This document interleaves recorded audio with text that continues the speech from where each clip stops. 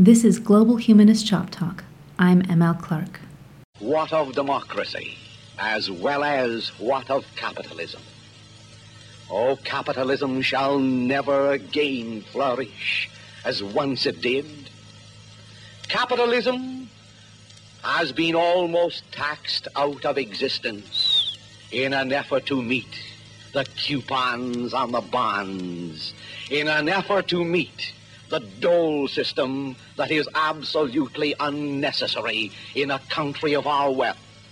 And democracy, oh, we who 20 years ago entered a war to fight its battles, to make the world safe for democracy, tonight we stand aghast because its last fortification, its last tower of strength, the Supreme Court of America, who has been the protector of the rights of the poor, who has been the protector of the rights of the rich, who has been the protector of the liberties of all, is now assailed and is now the target for those who blame it for our misdemeanors and who blame it for the depression and the following misery which eventuated from it. There's a fairly famous phrase in political discourse which has an amusingly messy origin story. Many wrongly attribute the idea that it's easier to imagine the end of the world than the end of capitalism to Mark Fisher, author of 2009's Capitalist Realism, Is There No Alternative? But there, Fisher claims two sources for this comment, the Marxist philosophers Slavoj Žižek and Frederick Jameson. Jameson is more or less the accurate originator of this remark, having first made similar comments in his 1994 book The Seeds of Time, and coming back to this concept in an essay titled Future City in 2003. But in that essay, Jameson writes, "Someone once said that it is easier to imagine the end of the world than to imagine the end of capitalism.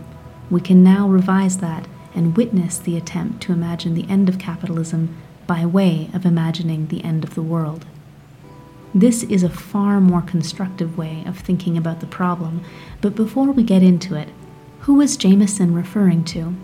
He seemed to have forgotten his inspiration, but as a speculative fiction writer, I'd be remiss if I didn't call attention to its source in literary criticism. H. Bruce Franklin, writing in 1979, was critiquing the apocalyptic imaginings of a sci-fi writer, J.G. Ballard, when he posed the question, quote, "What could Ballard create if he were able to envision the end of capitalism as not the end, but the beginning of a human world?" What makes the question especially fascinating is that Franklin's analysis focused on Ballard's use of the automobile as an emblem of societal collapse. As Franklin wrote, quote, "Back in the short story, The Subliminal Man, 1963, Ballard had projected the automobile and the concrete milieu we construct for it as the basic economic and psychological fact of decaying capitalist society. In The Subliminal Man, Ballard did something extraordinary for him and unusual for any Anglo-American writer of science fiction. He subjected this future, automobilized, monopoly capitalist society to a rigorous analysis, showing how the psychology of the people within it is determined by the political economy. The vast forces of production, still ruled by capitalist social relations, become a colossal alien power constantly producing more and more commodities and increasingly incapable of satisfying real human needs. If the commodities turned out by capitalist production actually satisfied human needs, they could be sold through rational description. Since this is clearly not the case, in capitalist society today, advertising attempts to evade or manipulate our rational thought processes and to stimulate irrational desires. An entire industry spends millions of dollars annually just on research to discover new advertising techniques designed to exploit and intensify our desires for competitive success, power, riches, admiration, and sensation." End quote. In all of these concepts, Franklin heaps praise upon Ballard before coming to what he identifies as a limit to Ballard's dreaming. Quote, "This brings us back to the automobile, the central symbol of Ballard's nightmare. Ballard's choice of the automobile as emblem and synecdoche for the apocalypse is splendid. In the US, 25 cents out of every dollar spent at retail is connected with the auto. The automobile annually consumes 64.2% of the nation's rubber production, 21% of all its steel, 54.7% of the lead, 40% of the malleable iron, 36.5% of the zinc. As Dutch economist André van Dam notes, each year automobiles kill 180,000 people worldwide, permanently maim 480,000, and injure 8 million. Car accidents account for 3% of the gross national product in the industrial nations, a huge sum that should be subtracted from the GNP rather than added to it. And in the words of American Ground Transport, a report submitted to the U.S. Senate Subcommittee on Antitrust and Monopoly, we are witnessing today the collapse of a society based on the automobile. But Ballard's failure to understand the source of this collapse, or rather his failure to carry forward that understanding he reached in The Subliminal Man, leaves him mistaking the end of the capitalism for the end of the world. End quote. A very long but precise and pointed reminder of how far we maybe have not come.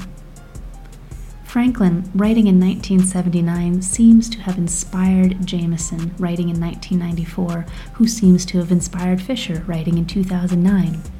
It's now 2023, and we don't have to imagine the end of the world. The end of the world, or at least the totalizing impact of climate change on our various ecological and socioeconomic systems, is already to some extent here. Another science fiction writer, Kim Stanley Robinson, published The Ministry for the Future in 2020. In it, he very much imagined the end of capitalism via the end of the modern world by illustrating how near-future climate change events would literally undermine the ability of current financial systems to keep going in the hardest-hit regions of the world, where digital infrastructure inevitably broke down due to extreme changes in the climate. More immediate forms of barter economy and to some extent mutual aid would have to rise up in their stead. It wouldn't be a hypothetical, in other words, but it also wouldn't be an end that we consciously controlled. Capitalism would collapse because of forces set in motion by its own industry, returning with a vengeance decades on.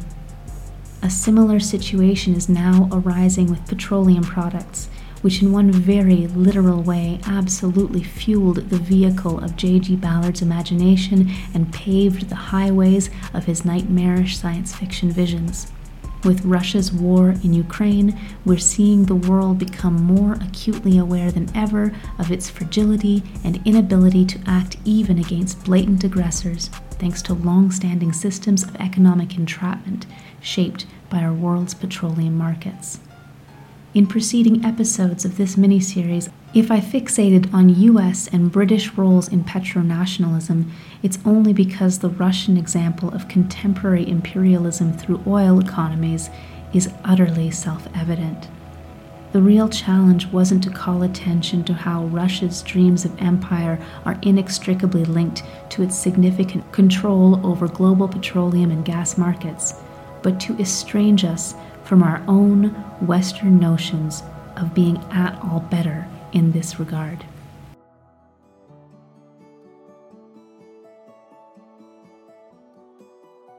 After all, it's that mental flip, that moment when we better understand how agency can be enhanced or lessened by our policies and cultures, which this humanist podcast always sets out to explore, one everyday object or concept at a time.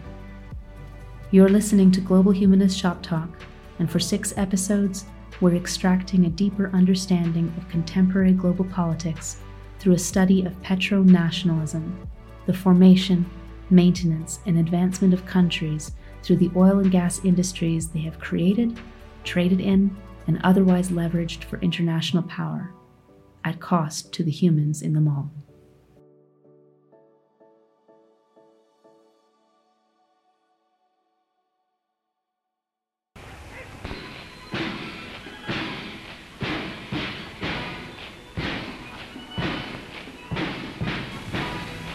Mein Führer, Kameraden, deutsche Männer und Frauen. unauslöschliche Dankbarkeit gedenken wir des Opfertodes unserer gefallenen Väter und Brüder. Wir neigen uns. But it wouldn't be until after World War II that the United States and its petroleum giants would really shift into a commanding focus on the world stage. With the Marshall Plan, the U.S. would not only position itself as Europe's savior after a ruinous war, but through a highly controlling system of local financial management, also use the opportunity to literally infiltrate Europe with CIA offices, and also to establish a moral entitlement to dictate the shape especially of Arabic nations' political futures. At that time, the Middle East and its significant oil reserves started to be reframed in surrounding political discourse as a global resource, rather than as a body of local natural resources that ideas of national sovereignty should have recognized as belonging primarily to the Arabic peoples themselves.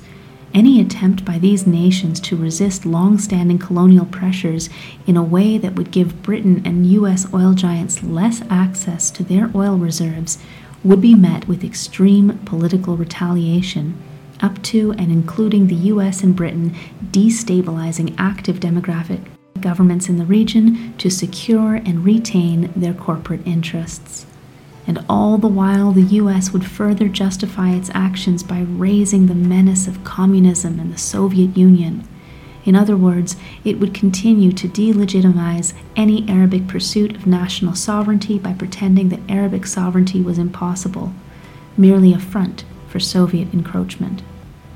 Nevertheless, a weakened post-war Britain did in fact give many Arabic nations the opportunity to reclaim over time some level of control over their own oil production, nor were they the only oil economies to struggle toward independence on the back of these industries. Iraq had a harder time of it precisely because nationalizing its oil economy in the 1970s put the country squarely in U.S. crosshairs. Whereas Venezuela's greatest enemy was often its own sitting governments, which routinely deprioritized their own citizens' well-being in pursuit of greater oil wealth on the global market. Meanwhile, Qatar came upon its most important petroleum and gas products later on.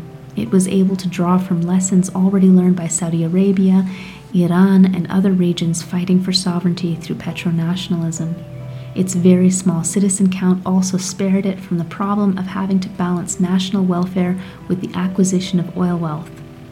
Its problems today are moral ones, and stem from the fact that it has not extended its notion of citizenship to the 90% foreign population that now helps its people run the industries that have made its native citizens ridiculously rich. Lastly, countries like Morocco are on the cusp of falling into the petro-nationalist trap. They are known to have serious reserves, but no one has yet found the big score that will invite international petroleum corporations to step up local production. When that happens, Morocco will join countries like Nigeria in being highly reliant on the broader petroleum market to make use of its crude oil. In this way, it will also risk losing significant sovereignty to oil imperialism. In the last 5 episodes, I moved us rather slowly and carefully through all these concepts and a few related terms like the idea of state capitalism, which has been used by some scholars to highlight how arbitrary the line in the sand really is between states directly invading other states and states working in tandem with private or semi-private incorporated enterprises to expand their holdings elsewhere in the world and to interfere with other states' politics. We no longer have organizational structures like the Habsburg family, the seat of the Holy Roman Empire for centuries, infiltrating and shaping local politics all across European countries. But we do have modern chartered equivalents in the form of vast corporations, often connected by trusts, and other labyrinthine legal agreements between constituent parts. And the key for us now is to remember that they are not something to be treated as distinct from sitting elected government. They are rather a very clear and long-standing extension of state government, because it is only through state sanction that any of these enterprises are allowed to exist anywhere. They draw all their power through sanction and endorsement by various global governments, which brings us to the matter of where we go from here.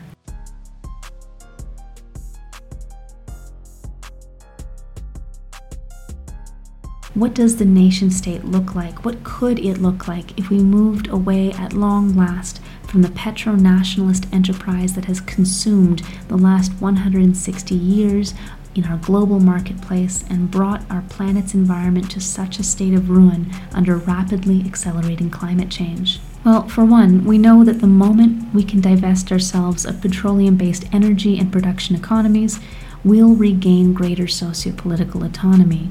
We might no longer be able to leverage our own petroleum power over abusive foreign governments, but we'll at the very least be able to detach ourselves from immediate, complicit economic relationships with them. And yet, petroleum products very much fuel the machinery of war, which means that asking countries like the United States to give up their reliance on oil and gas isn't just about asking for a significant reduction in Western lifestyle, away from materialist cultures that have flourished under the development of related consumer products. It's also expressly asking such nations to give up the drivers of national defense.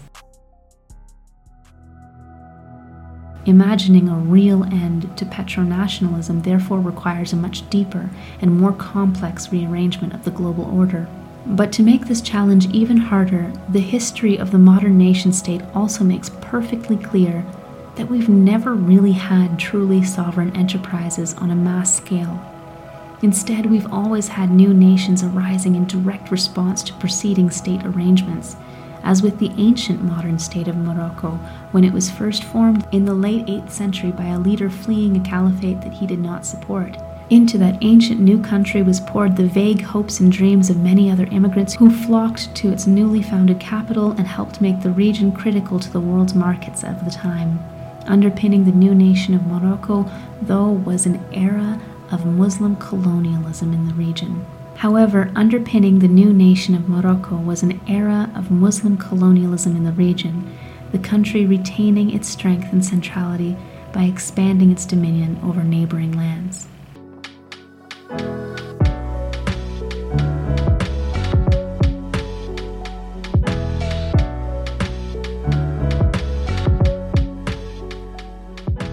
Can we ever separate these concepts, ever achieve a sense of national identity that doesn't carry with it a sense of dominance over preceding cultures and an implicit mandate to keep expanding our political reach, either directly through military conquest or more manipulatively through economic conquest and the encroachment of secondary organizations, including corporations, into other states?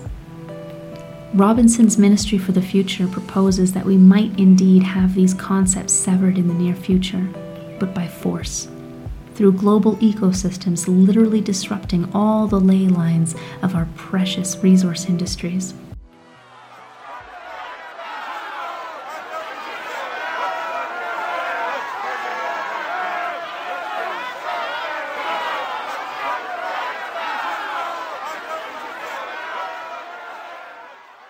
Already, in many parts of the world, flickers of this end result keep showing up in the way that local organizations have started to fill in the gaps left by struggling state infrastructure. In circles of anarchist and socialist discourse, these groupings are often configured as mutual aid societies, small, localized organizations looking to meet the needs of immediate neighbors. But these are political actors on a very different level from what we've traditionally ascribed to the nation-state. Another wildly science-fictional possibility extends from this far more concentrated community focus, the idea of hyper-regional global governance.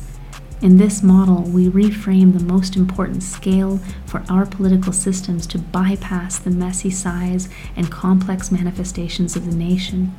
In its stead, we might imagine two core levels of governance: the neighborhood or municipality and the global community of other neighborhoods, other municipalities. This is an arrangement that our digital age makes possible, even if it would require quite an international upheaval to come to pass. But why shouldn't more of us be able to directly engage with international governance on the back of the wealth of digital resources we have to help everyone participate in global decision-making processes? It's a grand idea, but even it hand waves over the complex question of how we move from where we are today toward that better end. And that is truly a tough, if not impossible, road to walk, so long as we remain locked into modern warfare with all its reliance on petroleum products, both for weapons manufacture and for the building up of war chests. Also, even if we could dispense with our war machinery, future digital infrastructure would have to be produced without the same over-reliance on petroleum, and that too might be a tall order for our societies. What then is left to us? Are we stuck in this age of petro-nationalist state projects with all their deeply imperialist echoes until climate change drives us to self-driven ruin? Is there really no way to shift corporate enterprise into something that better serves all human beings and the vague dreams of democratic government that so many of us retain? I'll end this series not with a definitive answer, but with a definitive direction. Even if we don't know what structures will become possible for us as we move forward, climate change and the brutal facts of current war compel us to de-escalate our relationship with and reliance upon petroleum products in all their forms. We need to deepen our investment instead in renewable energy and building materials, and also to reduce our need for as many material products in the first place. As we move more as one in this direction, and as we push our governments and the corporations that they sanction to do the same, we'll necessarily be reframing how we view the world and each other. New possibilities can only arise when we make room for them in our discourse. The real danger, as always, lies in collapsing our rhetoric to only a few rigid binary options and allowing ourselves to believe that no other options, no other structures for society could possibly exist. When we put aside all the histories of political progress and nation-state creation on which we were raised, we're left not so much with solutions to the current problem of petronationalism, as with a clearer sense of our overall political terrain. Nation-states are not absolute eternal categories. Corporations aren't immutable forces either. And true sovereignty, along with the idea of a sustainable balance of power between sovereign states, has always been a bit of a myth. What remains when we put all such abstracts to one side is the idea and reality of individuals. Everyday human beings who from birth on have invested in the vague ideals of community and social contract that we've hung around these concepts. The nation might not be real, but human beings are. When we remember that everything we've fabricated doesn't actually have a life of its own, that it's all perpetuated by other human beings, we begin the work of reclaiming our agency, and not just to dispense with ideas that no longer serve us, but also to be brave enough to try to imagine worlds that do.